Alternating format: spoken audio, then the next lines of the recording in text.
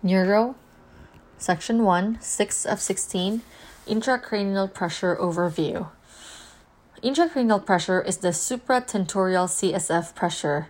Normal ICP opening pressure is 5 to 15 mmHg. Cerebral hypertension occurs if ICP is greater than 20 mmHg. The gold standard of ICP measurement is an intraventricular catheter. ICP can also be measured with a subdural bolt or a catheter placed over the convexity of the cerebral cortex.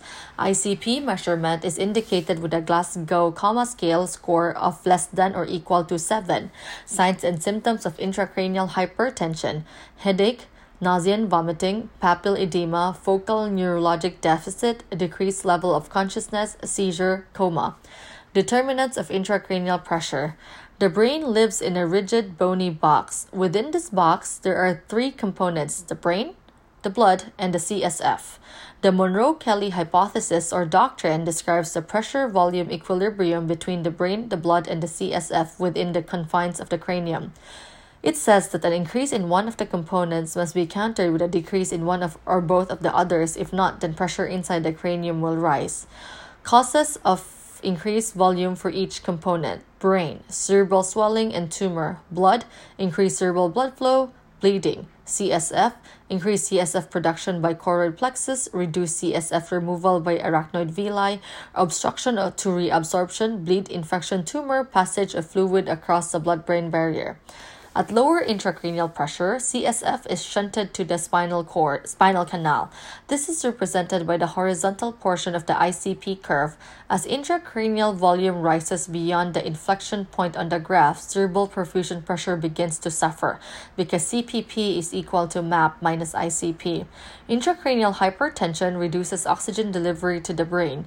This sets off a vicious circle of cerebral ischemia: cerebral swelling, decreased CPP, more ischemia. Cushing's triad is a sign of intracranial hypertension. It includes hypertension, bradycardia, irregular respirations. Increased ICP reduces CPP. In an effort to preserve cerebral perfusion, blood pressure increases. Hypertension activates the baroreceptor reflex, leading to bradycardia, compression of the medulla causing irregular respiration. Herniation. Brain herniation tends to occur at the four different locations: herniation of the cingulate gyrus under the falx, herniation of contents over the tentorium cerebelli, the tentorial herniation, herniation of the cerebellar tonsils through the foramen magnum, herniation of contents through a site of surgery or trauma. The most common site of transtentorial herniation is at the temporal uncus. As ICP rises, the temporal uncus is forced from the supratentorial space into the infratentorial space. This increases pressure on the midbrain.